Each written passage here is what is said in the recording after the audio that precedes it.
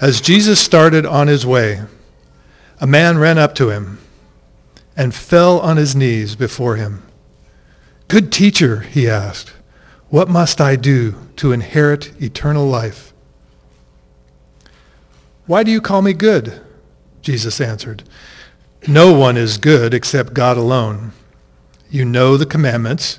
Do not murder, do not commit adultery, do not steal, do not give false testimony, do not defraud, honor your father and mother."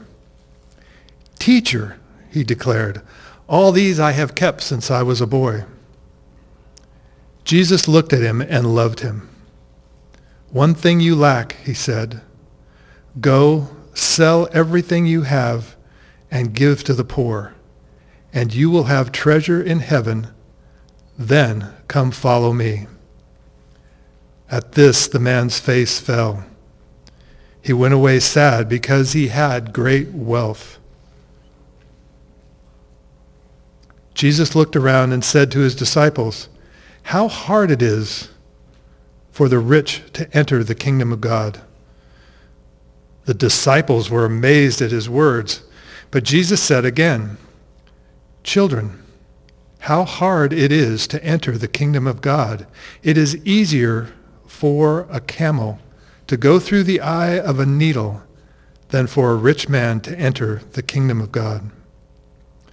The disciples were even more amazed and said to each other, "Who can be saved?" Jesus looked at them and said, "With man, this is impossible, but not with God. All things are possible with God." Peter said to him, "We have left everything to follow you." "I tell you the truth," Jesus replied. "No one who has left home or brothers or sisters or mother or father or children or fields for me and the gospel will fail to receive 100 times as much in this present age: homes, brothers, sisters, mothers, children, and fields, and with them persecutions. And in the age to come, eternal life. But many who are first will be last, and the last will be first." Amen.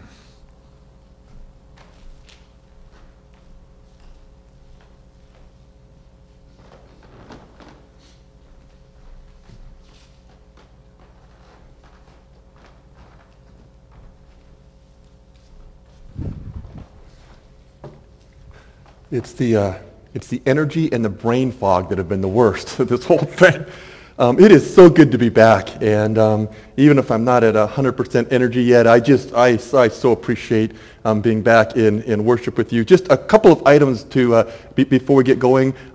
We're in a season of thinking about church membership, and I have two short booklets. Robert Moore's "Why It Matters" and "Faith Unfolded" by Jim Austerhouse, both people I've met and really appreciate, which would be great introductions. If you're thinking about membership, we're going to get this conversation going, but these would be two really good booklets to kind of begin with, to introduce you to the Christian Reformed Church and some of our distinctives. So, and these will be available to anybody who'd like to look at them. And the second thing is, I didn't pop up when BJ was praying, but this has been a week not just of kind of political craziness in our shared lives together, but a week in which the southeast part of our country was hit by some pretty serious storms. I think this morning's count was like 25 people had been killed.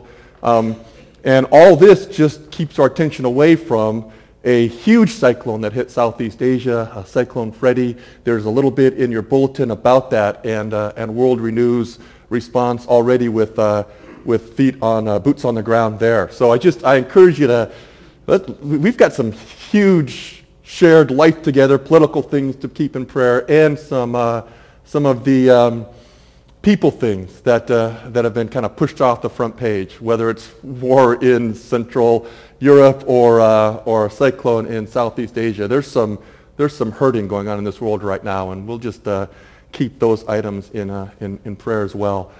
Jackie, do we have the PowerPoint up?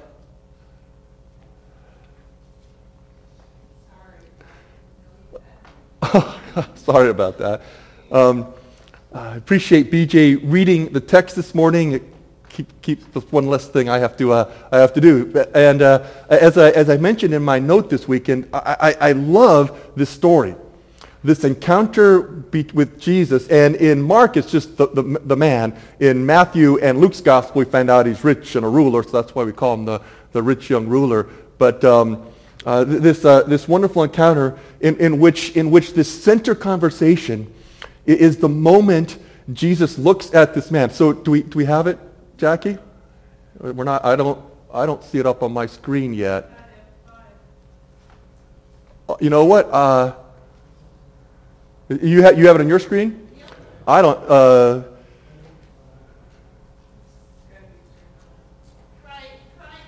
switching it and see if it works for us.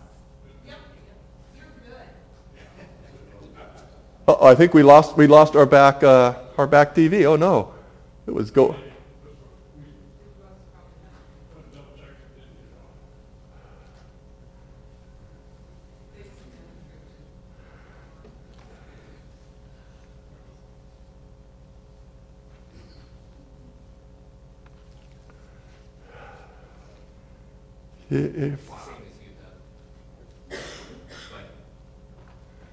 Just went blank? It's blank on all three. You know what? It was working so well this morning. Sorry about that, Jackie. We'll punt on that PowerPoint. Sorry about that. We Got everything on my screen. I think the way our silly computers work is that if you don't fire up the TVs first, that everything goes crazy. So we'll just go on. John, don't worry about it. We'll go on without the PowerPoint this morning. Otherwise, I think you have to restart the whole computer. So we are in that moment in this incredible conversation with Jesus and this man in Mark's gospel, young and ruler in Matthew and Luke's gospels, in which his response is Jesus looks at him, and this is a text in which we're going to have to look at the little words. Jesus looks at him in love and says, "One thing you lack." And this is where BJ's introduction this morning was so wonderful. "One thing you lack, go and sell everything that you have and give it to the poor, and you will have treasure in heaven. Then come and follow me." Mark 10:21. The center of this conversation is Jesus' loving response to a young man who thinks he's good enough, and then the disciples being just incredibly amazed at, oh, we've got it, thank you. And the disciples' incredible amazement at Jesus' response to this person who would make a really good disciple, right? They're amazed. Jesus looked at him in love. This morning, what Jesus' kind of love might look like. Father, thank you for the opportunity this morning to look into your word together, for the privilege of being in worship for me, and of being once again challenged by the heart of our Messiah. In Jesus' name, amen. The geographic context is Jesus moving from Galilee now on his way to Jerusalem. And we are literally days, at most weeks, from Holy Week, which is appropriate because next week the cross will be here and we'll begin our Holy Week celebrations here. And as you can see, Jesus crosses over the Jordan River and makes the usual pilgrim journey down to Jerusalem for Passover. Next week, on Wednesday night, we're going to be in Jericho with Jesus, and he'll be able to see the hills outside Jerusalem. Next Sunday morning, we cross the crest of that incredible hill, the Mount of Olives, and enter Jerusalem with Jesus. That's where we are geographically. But dramatically in Luke's gospel, we're still in the middle of Luke's 3 acts. Act 1, introducing Messiah. Act 2, who Messiah is, this wonderful story of Jesus on his way to Jerusalem, these 2 chapters in the middle of Mark in which Jesus shares the heart of Messiah with his disciples. And then next week, Act 3, Jesus in Jerusalem. Geographic context and dramatic context for this text. Okay, Mark 10. I want to point out just a few really interesting items about this text. You've heard the story, but I want to point out just a few really interesting items. Number 1, the young man asks, "Good teacher, what must I do to inherit eternal life?" Jesus' response tells me from the very beginning that Jesus doesn't really believe this young man knows what good means. Now, good in the Bible doesn't just mean better than somebody else. We're really talking about an Old Testament picture of righteousness. Goodness always reflects God's righteousness. That's why Jesus responds, "Who are you calling good? Only God is good. You know the commandments." So Jesus begins by just letting all of us know that this is going to be about goodness. And watch out, because goodness might mean something different. And then Jesus goes into his really strange summary of the 10 Commandments. When BJ read that, did it strike you that Jesus didn't get the 10 Commandments right? I mean, did anybody else feel that? You know the commandments: do not murder, do not commit adultery, do not steal. By the way, he leaves off the first 4, right, which are about us and God.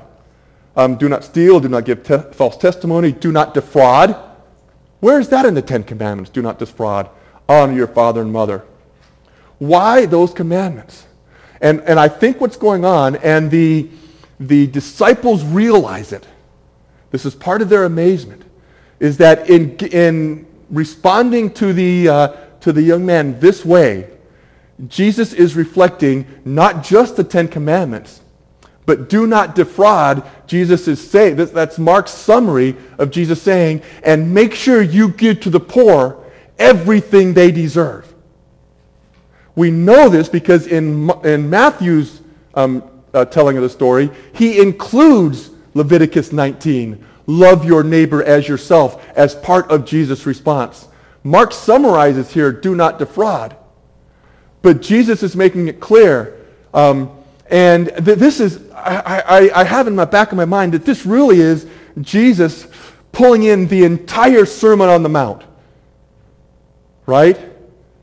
Give all you have to the poor and follow me. That's the Sermon on the Mount. And the Sermon on the Mount begins with, unless your righteousness is greater than that of the Pharisees, you'll never enter the kingdom. And the disciples realize what's going on. That's why they're so amazed here. And the young man realizes what's going on. Because his response, all these I've kept since I was a child, is not nearly good enough. That's when Jesus looks at the young man and in love, as PJ's already preached this morning, reveals to this young man what's really going on in his heart and says, I'm going to give you the diagnostic question. Sell all you have, give it to the poor, really keep Torah in the Old Testament, love your neighbor as yourself, and then come and follow me. Jesus' response is a response of love, not to let the young man remain in his delusion that he's actually keeping the law, but revealing to him that there's no way he's going to be able to keep this law. And at that point, the young man turns, his face downcast. The face is central. The face just falls, and he goes away sad because he had great wealth. He knows what's going on. Jesus knows what's going on, and the disciples are beginning to catch what's going on. That Jesus is really summarizing the Sermon on the Mount, summarizing the Torah's teaching on loving God, on loving his neighbor, and if you're not loving your neighbor, then you are not loving God with your whole heart, mind, and strength. That's the heart of this conversation with Jesus. And the disciples are amazed at this point that no one's righteousness, because your righteousness has got to be greater than that of the Pharisees if you're going to enter the kingdom. No one's righteousness is great enough to enter on your own. And Jesus makes this the main point of the text. Now, you can read a lot of commentary and a lot of sermons on this text. And you will read a application like this. I'm now kind of being, I'm a little bit snarky here. This is the Bible.org, which I generally like. This is the Bible.org's basic teaching on Mark 10. This is their application point in their main teaching. Application. When the love of money or the love of stuff grabs onto your heart, you find yourself walking away from Jesus. That is the easy application of this text. Just like the young ruler, Jesus offers the opportunity to be freed from the slavery of money and things to find true freedom, peace, and joy in God.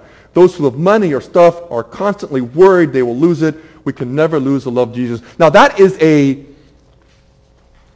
okay summary, and it captures the heart, of James, right? For the love of money is a root of all kinds of evil. And it's very, very true. And it shocks the disciples. But Jesus' main point is his goodness was never going to be able to get him into the kingdom of God. Something else is going on here. And Jesus is going to turn our attention from what man can accomplish to what only God can do in our lives in this text. Mark chapter 10. Now, I want to spend just a few short minutes on that amazement thing, and how amazed everybody is about eternal life in this text. The text begins. There's my 4 points. The text begins with the question, "What must I do to inherit eternal life?" And the text ends with Jesus saying, "And in the age to come, eternal life." It's bracketed by this thought about eternal life and how amazing this is. And I want to just say a couple quick things. One, it's as we look at the Mark poster and the center act in which Jesus reveals the heart and mission of Messiah, it's not just the Messiah's heart that gets revealed. It's disciples' hearts that get revealed in this point. And we begin to see more about what makes the disciples tick. And I think what's going on here is twice they respond, they're amazed. The first one when Jesus says how hard it is for a rich man to enter the kingdom of God, and the disciples are amazed. Why? I think, they haven't quite caught the whole point yet, I think they're thinking this guy would make a really good disciple. I mean, he's rich. He knows the scriptures. He claims to be a really good guy. I think this guy would make a really good disciple. And when he goes away sad, they are amazed that Jesus didn't just welcome this young man with open arms, right? Oh, man, you've got everything we need. You got a little bit of money. You can really help us out. You've got some social status. You're a guy who can make some of our more shaky disciples look good. I mean, we got zealots and we got tax collectors and we got fishermen, and now we've got the opportunity to have a ruler. I mean, just imagine what this could do to the status of Jesus and his disciples as they get ready to enter Jerusalem and take on the Romans. I mean, and Jesus says, no. It's hard for a rich man to enter the kingdom of God, and the disciples are amazed. And then Jesus goes on and makes it even harder. Because Jesus goes on to say, not only you think you're amazed at that, but catch this. It's harder for a camel to go through the eye of a needle. And now we're in hyperbole, right? There's all different ways people have tried to soften Jesus' language at this point. All kinds of ways. From saying, well, maybe there was a gate in Jerusalem called the Eye of a Needle and camels had to unload their loads before they go in. Maybe Jesus is just speaking in hyperbole and he doesn't really mean it. I mean, this is just Jesus using language flowery language. No. Jesus means it. that it's easier for the camel to go through the eye of a needle. And the disciples realize, the text says, they're amazed, they're even more amazed now, and they whisper to each other, what is going on here? If it's really true that we better have righteousness greater than the Pharisees, and that riches can keep us out of the kingdom of heaven, then nobody's going to be saved. And at this point, Jesus hears this scuttlebutt in the background of his conversation, and responds with that incredible statement, with man, it is impossible. There is no power that can make it happen. It's the dunatos word right there. But with God, and only with God, is it possible. And at this point, we realize just how amazing the offer of eternal life is to those of us who have no business getting through the eye of a needle. And that's the point Jesus is trying to make. And eternal life and entering the kingdom are simply two different ways of talking about our experience of what God is doing in our lives. And Jesus is saying it's not just rich people who need God's righteousness.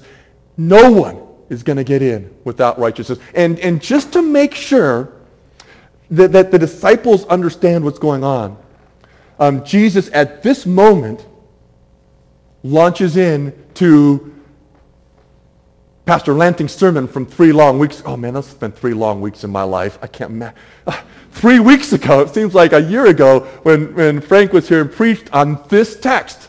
The first will be last and the last first, because Jesus tells that parable of the workers in the vineyard to make sure everybody knows that we're the ones that depend on Jesus' generosity to enter the kingdom. There can be no question when you finish that parable about which ones we are. We're not the rich young ruler at the beginning who thinks we're in. We are those at the end who are absolutely dependent on God's generosity to have a chance into the kingdom. Now that's Matthew's gospel. Matthew goes right into that, and it is a beautiful, beautiful picture. And I'm trying hard to get Frank's sermon uploaded. I'm still working on that, but it's so good because he just, man, we are those that depend on Jesus' generosity. But in Mark's gospel, Mark goes right from this text to the central text of Act 2 of Mark's gospel. As soon as this conversation is over, Jesus says for the 3rd time, I'm going to go to Jerusalem and I'm going to die. And then the disciples begin arguing at that point, who's going to be the greatest? He's just given them a picture, a story of the rich young ruler, and says, give all you have to the poor and then follow me. And the very next thing the disciples are doing is arguing about who's going to be number 1 in the kingdom, who's going to be the greatest. And Jesus turns and says, you've heard it. See, you know that the Gentiles lord it over each other. And they have a really nice hierarchical list of who's in charge of whom and who's better than whom. Not so with you. Instead, whoever among you wants to be great must become the servant. And whoever wants to be first must be the slave. And Jesus is using the literal servant word, diakonos, and then the literal slave word, doulos, at that point. You can't soften his language. For even the Son of Man did not come to be served, but to serve and to give his life as a ransom for many. And if we go back to our Bible Project poster, you see that in Acts 2, the central statement is this from Jesus. That the Son of Man didn't come to serve, didn't come to be served, but to serve and to give his life as a ransom for many. This is the central statement of Act 2, and that's where we are in the gospel. As Jesus begins to reveal more and more about the Messiah's heart. And as we said on Wednesday night when we tackled this text, there is something really significant about that word ransom. The ransom is that which is exchanged between the one who's in trouble and the one who needs to be redeemed and the one who can make redemption. And in the Old Testament, it is a picture of substitution. as the lamb becomes the picture of that which is given to make atonement for me. And there's something true about every picture of that ransom, every picture of that atoning element in Scripture, whether it's Genesis 22 and God's provision of a ram, or Exodus 11 and the lamb whose blood is over the doorpost, or Leviticus 4 and 5 and 6 and the sacrificial system, or John introducing Jesus as the Lamb of God who takes away the sin of the world. There's something true of that ransom, of the thing that gets exchanged to atone for God's wrath against me in each one of those pictures. And the thing that's true in each one of those pictures is the thing that gets exchanged has to die. That's what next week is all about. That's why Holy Week is so important, because next week we dramatize the entire Scripture story about that ransom that comes and dies for us. Just to make sure the disciples understood what was happening, Jesus finishes this conversation with, you better watch me, because the Son of Man didn't come to be served, but to serve, and give his life as a ransom for many. And at the very center of Act 2, where we are in Mark's Gospel, is this statement from Jesus. Just three ideas, three thoughts as we're following Jesus to the cross, three Messiah lessons. Number one, you think the disciples are amazed in Mark 10 about eternal life and entering the kingdom? You think seeing a rich man walk away and Jesus saying, with man it's impossible, but with God it is possible. With man it's impossible, with God it's possible. You think that's amazing? Just wait 1 week. The disciples are going to be even more amazed, because the Messiah is going to ultimately reveal. You think it's loving just to help this young man come to grips with what is separating him from the kingdom. God's love is going to be revealed in a order of magnitude greater way in just a few days. God demonstrates his love for us in this. While we're still sinners, Christ died for us. If you want to get a great start to Holy Week devotions, go back and read this entire Romans text. It begins at Romans 4:13 with the Abraham story, and what it means to be justified by faith. That this righteousness from Jesus only comes by faith in him. It's a beautiful, beautiful picture. So think you're amazed this week? Just get ready to be amazed next week. Be ready. Secondly, thank you, Anna. This is what you get when you have a vet in the family. You get hot water delivered. Jesus also shares something about Messiah followers here. Because the one who walked away, I still think he would have made a great disciple. I mean, that's on my human side, right? The one who walks away is sad. And the Scripture never tells us what happens at the end of the story. It never tells us what happens to the older brother, right? And I think it's because we have to ask the question, have I walked away? I mean, that's going on. But Jesus tells some really important things about the Messiah followers as well. At the end, Peter says, we've left everything. And Jesus responds, yeah, I tell you the truth. No one who has left, and he mentions earthly things, home, family, fields, fishing boats, for me and the gospel. Remember, this is a text in which you look for those little words. For me and for the gospel of the kingdom, the gospel of grace, will fail to receive 100 times as much. And he mentions those same things. Home, family, fields. A different order of home and family and fields. And adds that little phrase that everybody wants to skip over. And with them, persecution. And in the age to come, eternal life. And the first will be last, and the last first, as Jesus closes out what it means to be a follower teaching in Mark's gospel. We learned some interesting things about Messiah followers. One, that there really are going to be blessings for those who have wrapped themselves in Jesus' righteousness and not their own. But those blessings are always going to come on this side of glory with persecutions, and on the other side of glory with eternal life. Some really interesting lessons for us Messiah followers. And I think third, what Jesus begins to do here is fleshed out in the rest of the New Testament as this love of Jesus which helps us discern rubbish. And BJ, again, thank you for your introduction. As the love of Jesus which revealed to that young man what kept him from God, that revealed to the disciples how important Jesus' goodness is, and reveals to us his love on the cross. As this love of Jesus begins to reveal now to us what is rubbish. Philippians chapter 3, which begins with Paul saying, I was Pharisee of Pharisees and Jew of Jews. He kind of would have made a really great rich young ruler, right? And then he says this, but whatever was to my profit, I now consider loss for the sake of Christ. And goes through that litany. I consider them rubbish, which is a euphemism in the text. This is compost spreading season in my family.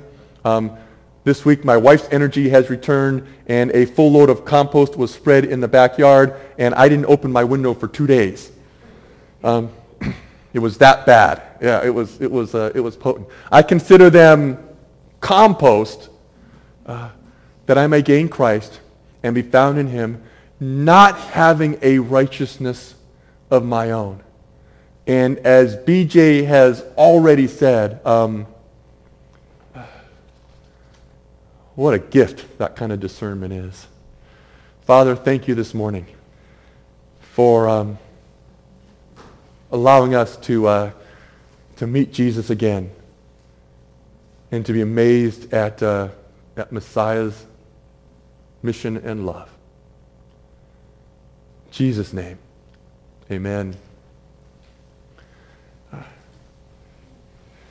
Gay, I forgot what we're going to close with. We've got Come Up. Come Thou Found. Oh, Come Thou Found. I think it's 3:14 in the hymnal. Would you stand with me? Come Thou Found. It will...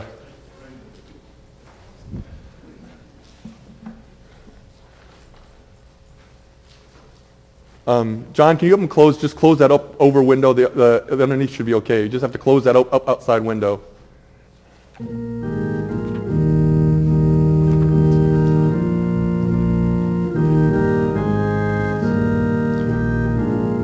It is 3:14 in the Psalter. Come thou fount of every blessing, tune my heart to sing thy grace. Streams of mercy, never ceasing, call for songs of loudest praise. Teach me some melodious sonnet, sung by flaming tongues of love. Praise the mount I'm fixed upon it, mount of thy redeeming love. Verse 3. Oh, to grace how great a debtor daily I'm constrained to be. Let thy goodness like a fetter bind my wandering heart to thee. Prone to wander, Lord, I feel it. Prone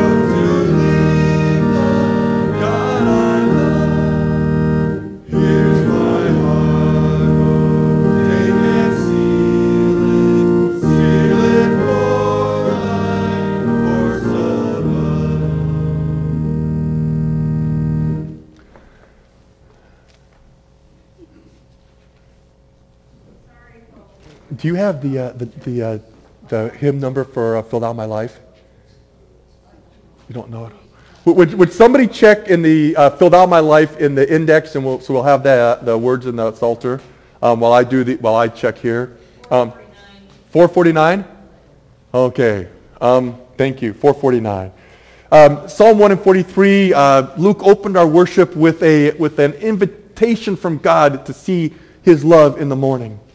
Show me the way I should go, for to you I lift up my soul. Teach me to do your will, for you are my God, and your good spirit leads me on level ground. For your name's sake, O Lord, you preserve my life, and in your righteousness you silence my troubles. Psalm 143. Let's close with Fill Thou My Life, 449.